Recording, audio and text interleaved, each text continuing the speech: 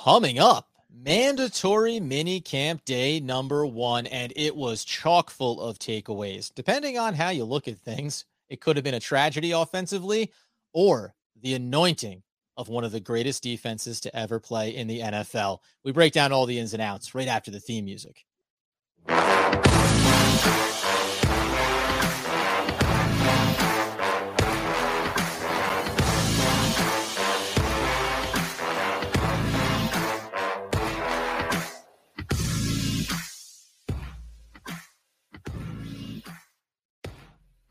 Oh, that's right. It's OGP, the One Giant Podcast, where, of course, we are your hosts over here, Adam Armbrecht, covering the Brooklyn Nets over on the Locked On Nets podcast with my boy Doug Norrie. And over yonder, my friends, is the healthy, wealthy, and wise seasoned generational ticket holder, Mr. Andrew Makowitz, mandatory minicamp friend. Adam, I'm going to let a little secret go. Let it loose. Most OGP listeners don't know that your favorite time of the year is not the regular season. It is mock draft season. But then behind mock draft season, Adam, your second favorite time of the year, mandatory minicamps, M&Ms. That it's clearly your favorite, right? Well, let's just be clear here. Name a season in the last 5 years when it was worth being more invested in the games during weeks 1 through 16 and now 17, 18 than it was to be like, hey, why not be hopeful and optimistic before we get any of the proof around what is or is not going to work for the New York Football Giants? So yeah, I'm fully invested in the possibilities of what could be, my friends.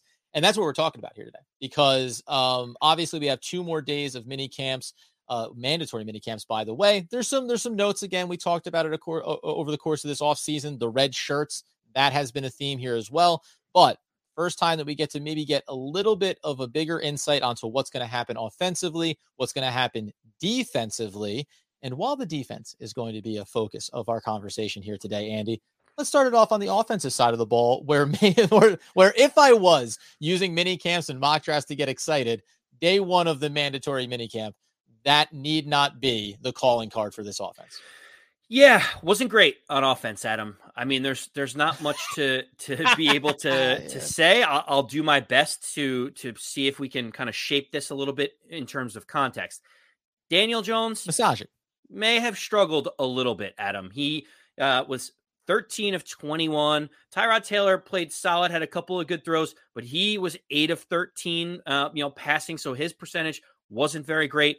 Look, it was not great across the board, and clearly the quarterbacks having that type of completion percentage, not the best in the entire world. However, I think you need to take it with a grain of salt on the offensive side of the ball, Adam, because when you're missing your left tackle and you're missing your top 3 wide receivers, and you have guys like Richie James out there, David Sills, Alex Bachman catching passes, it feels like the offense might have one arm tied behind their back. But also at this time, because you're a mandatory minicamp expert, who does the advantage go to generally anyway? Yeah, it always falls. They always say when it comes to the offseason and getting into these mini camps, the defense is always ahead of the offense at this time of year, especially, let alone if it's the same system and just turning over, but especially when you're installing new systems on both sides of the ball. And we're going to talk about the defensive side, where some, at least the baseline, directives you're going to give. Where are you lining up and what is your goal on this particular play?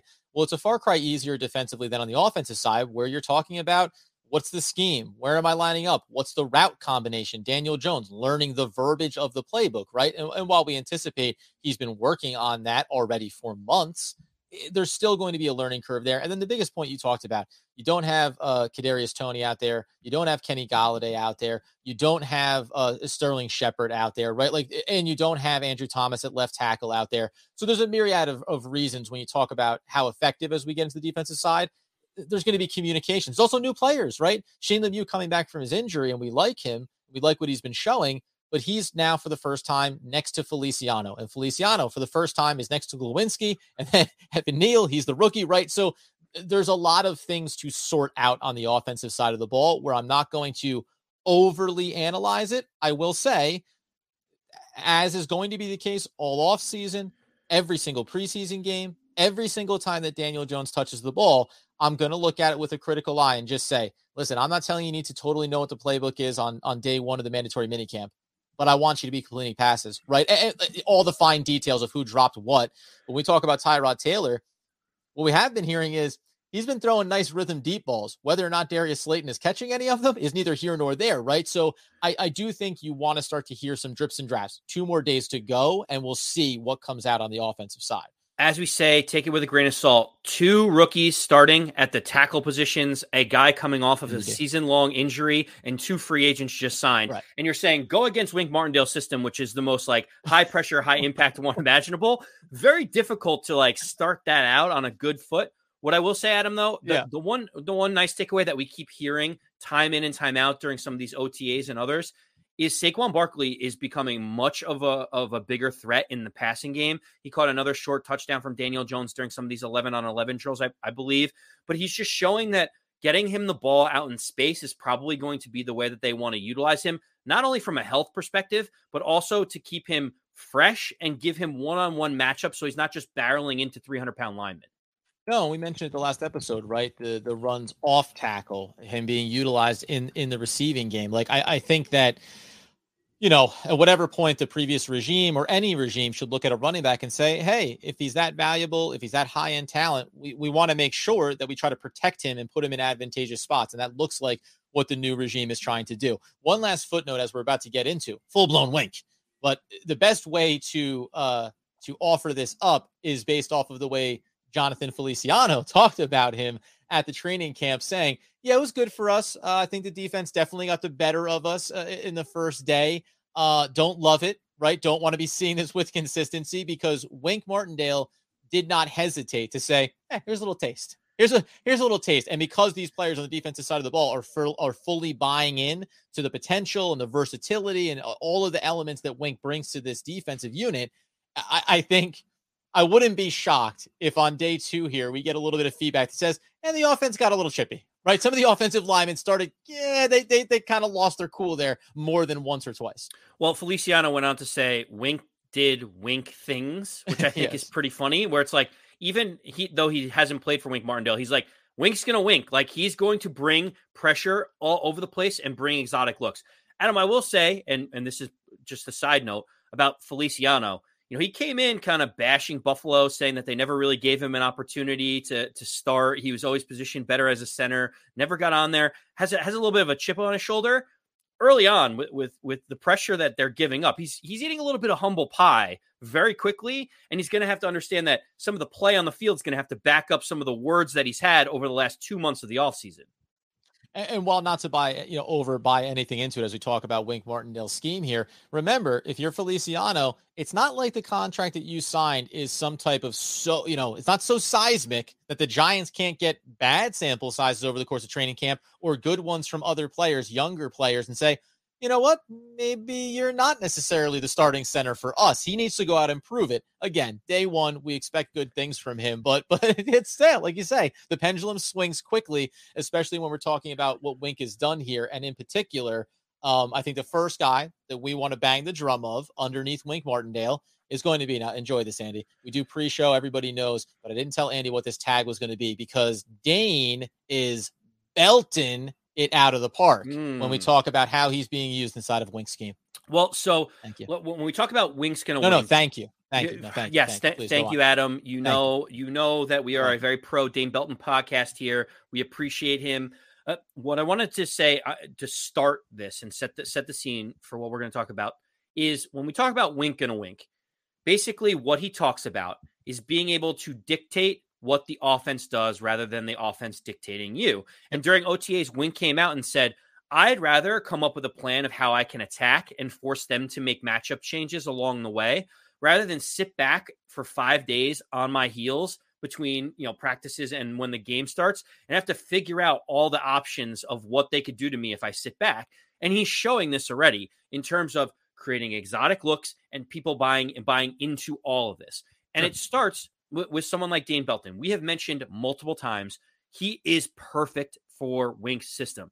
He is a safety, but he also played the crash position at Iowa. I think Zach Rosenblatt mentioned that, where he played outside linebacker a little bit, where it's kind of like a hybrid, and then he could get to the quarterback because he's got great athleticism, great speed, and he's a very, very strong individual. And so in this back-to-back snaps, was able to get pressure into what would have been sacks if they were able to hit Daniel Jones. he is being able to provide pressure from the safety position, exactly giving that exotic look that Wink has been looking for. Yeah, I love it. I think that this is the type, again, the way we talked about him, he's the model of player that fits what Wink wants to do.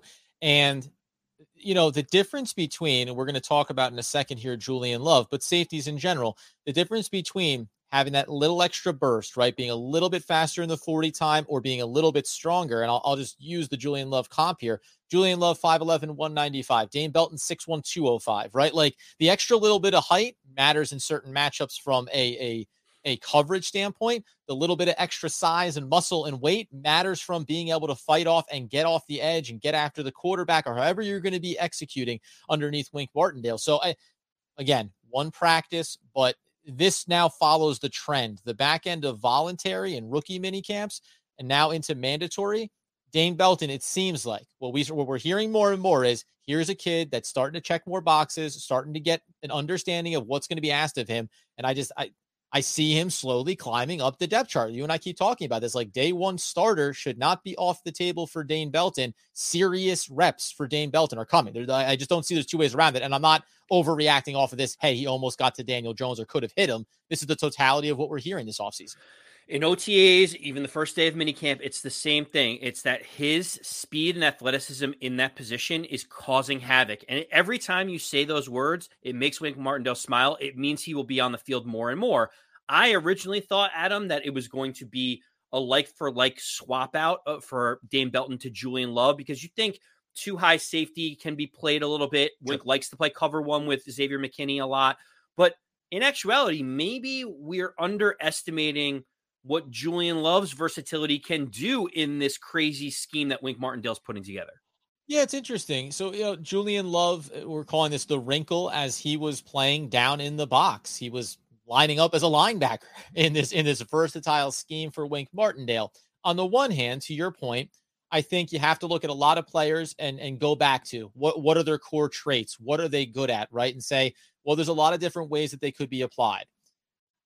In that regard, I like it. I'm optimistic for what Julian Love, if he's going to be on this roster throughout the entire season, can hopefully be a versatile piece, depending on what down and distance. Maybe you want to get a little more coverage, a little more quickness, and Julian Love can be that for you. The other side of it, I think, if we're just going to, caution everyone a little bit around the optimism is, as I just said, he's 5'11", 195. It's not like you said this in the pre-show. It's not like you're lining him up next to Blake Martinez and being like, now stick your nose in there, brother. You're going to stuff this run. So I think, where do you end up landing on it? Because we were batting this around. Is it that, well, Julian Love has more versatility than we realized and there's going to be a functionality for him in this system? Or I can go the other way with it and say, well, you see what Dane Belton is doing. Julian Love, you need to show that you can be in that mold. Are you a guy that can line up off the edge and get after the quarterback? Can you be in a linebacker, edge role, coverage role, right? Do you have the ability to be as versatile as Wink needs you to be? So as you mentioned in pre-show, I was thinking about this. I'm like, wow, Julian Love lining up at linebacker. That is amazing. And then I thought to myself, at his, 195 and just under 6 feet, he's not your prototypical inside linebacker. He's not going to be stuffing the run, as you mentioned. He's not going to be tackling Derrick Henry in between the tackles. What I will say, though, is Julian Love is doing exactly what Wink needs. And so, like, the situation is basically, I can play him in nickel corner. I could play him at outside corner for a snap if I need to. I can drop him back to safety for a snap. I can do a whole host of things. And so to be able to have him have this versatility is important, because that's what Wink's going to ask. He wants it to be creative. He wants it to be a little bit interesting and be able to give exotic looks. And so for that reason, Julian Love may be able to carve out a role. The other way that I'll say too, before we get into another player getting down into the front and who's going to be really putting the pressure on opposing QBs and how that can hopefully impact the depth chart in a positive way here, I'll dial another one. We know that Wink may be a lot of single high safety looks. Okay. But what about scenarios where you're running two safeties and maybe it's going to be Dane Belton and Xavier McKinney on the back end and you have single coverage on the outside. And even though we run in a 3-4 front, maybe you're going to put that extra body, extra hand in the dirt. And all of a sudden you could be talking about having Julian Love in a pseudo middle linebacker role. But really what he is is a coverage, backer safety waiting for the tight end, maybe waiting for the running back out of the backfield, right? I think that that's the versatility we talk about underneath Wink Martindale, where it's everyone in front of Julian Love in that scenario, you're all going after the quarterback, and everybody else behind you, you're in the coverage, you're taking care of the back end. And in that regard, you may look inside of that linebacking core and say, where's our best bet? Would I rather have a Blake Martinez out there on the field? Would I rather maybe have, Darian Beavers, right? Some of the young players, or maybe a guy like Julian Love can carve out a little bit of flexible role there for himself as well. So these are things that'll flesh out, but I do think at the very least, you have to look at all these players with open eyes and say, what's possible for them under Wink, as opposed to stylistically what Patrick Graham was asking, and areas where a guy like Julian Love was limited, right? He's limited in a pure coverage role. It doesn't mean he can't have a role. Well, you talked about the different positions, and I think that really brings into what we're talking about. Overarching is the position versatility, I think, Adam, in terms of what Wink is going to ask these players to do. You hear guys like Dexter Lawrence saying they're going to ask us to do a whole host of things around here. You have I think it was Leonard Williams said, hey, sometimes you may want me to drop back in coverage. You're like, what? Leonard Williams dropping back in coverage? Like, what are you talking about? But the point is, for one play, one situation, can these guys have the versatility to create a look that the quarterback doesn't see coming, or the offensive coordinator can't scheme against? If you're telling me that Leonard Williams for 2 seconds can hold up a tight end that is going to be sitting on his side, what that allows is you to rush 3, 4, 5 different other guys and be able to confuse a defense, confuse an offense, confuse an offensive line, and confuse the quarterback in terms of where his quick out is going to be. Do you remember we interviewed last season Matthias Kiwanuka, and if you remember, we were talking with him about, remember when they asked you to go from being hand in the dirt to standing up playing linebacker back and forth? Was that difficult? And this is a exact quote. Hell no, it wasn't. I didn't like doing it. It wasn't natural for him to do it. In that regard, hearing Leonard Williams, this reminds me a little bit of JPP when they started to take him off the line and drift out into a zone look, trying to cover some space out there. I think Leonard Williams is saying all the right things. It means different things for different players. But if you're Leonard Williams and if you're Wink Martindale, we've talked so much about what Thibodeau means for Wink Martindale, the perfect model player, 100%. But, Leonard Williams is a very versatile weapon defensively, right? When we look at him, and we always talk about how good he is against the run, we know going back 2 seasons, the 13 sacks. I think that there is untapped potential around his athletic ability and his versatility. I'm not saying watch out Leonard Williams, the linebacker, but I don't think that he has ever been fully utilized to this point of his career in every possible facet or been challenged in that way. And that might be one of the big things underneath Wink Martindale too. I think that a lot of these players, veterans and rookies alike, Wink Martindale challenges you to do different things, to be versatile. And that can be a good thing for an experienced veteran player like Leonard Williams. Hey, tell me you want me to do something new, right? Accuse me of not being good enough to do X or not athletic enough, and I'm going to try to make that happen for myself. And Wink Martindale is showing the more versatility you have, the more snaps you'll get on the field. Because if you're a one-dimensional kind of guy and there's only one thing that you can do, then he can only use you in those situations. He wants the quarterback will then know, okay, this guy can only drop back into cover to whatever. This guy can only blitz. When you do that, it gives additional information to the offense to make decisions pre-snap. That is the complete opposite of what Wink Martindale wants. We mentioned it before. He wants to dictate things. He wants to keep the offense up at night and not the other way around. And guys like Dane Belton coming in, you're seeing that he's had the ability to play safety, but he's also getting in the box like an edge rusher. That versatility is something that you can tell. They went up and got Dane Belton in the draft for this reason. They said that fits perfectly with the aggressive style of play that we want Wink to have. And it's interesting, too, just quickly on Dexter Lawrence, right? Another guy we say, and depending on which depth chart you look at, he is now getting listed at the nose tackle position. But he was used as an edge rusher over the past couple of seasons as well. And that's a little bit of versatility. He's a really good name to watch in terms of still a young player. We know the contract extension could be coming up here, within the next year or two. There's going to be conversations to be had there. Actually, no, next year, right? Because we're talking about being in that 5th-year option opportunity. And then extending him long term. He needs to show that underneath Wink Martindale, he can do more than just maybe be the big body sitting there in the middle of that defensive front, right?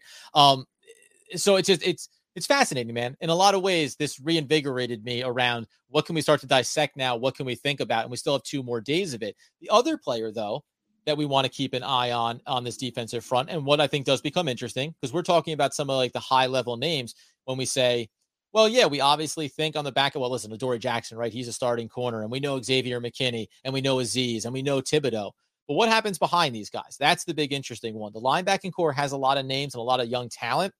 The edge rushing group, though, the one that we heard early on this offseason was Quincy Roche, right? Maybe a little sneaky grab that the Giants organization made last year, and he could actually come up and have some value. The other player that we were pretty excited about when he was drafted, and then unfortunately had the injury and wasn't really able to showcase himself for a full season, is Elerson Smith. And I'll let you go on it, Andy. I think that maybe his skill set, it's like, again, he feels like the perfect guy to be having behind Thibodeaux if he can get himself into the reps and into the rhythm, because he has the speed, he has the length, he has the strength. So he's 6'6", Adam. He's 262. Some places have him 6'7". He's out of Northern Iowa. He was kind of a linebacker, edge rusher there. They said he was very raw coming out of college when the Giants drafted him last year. Had some injuries early on, wasn't able to really get on the field. And I think part of the reason why he wasn't able to get on the field outside of injuries was because the Giants were playing from behind quite a bit, and so his skill set didn't really make sense to have on the field. Right, get after.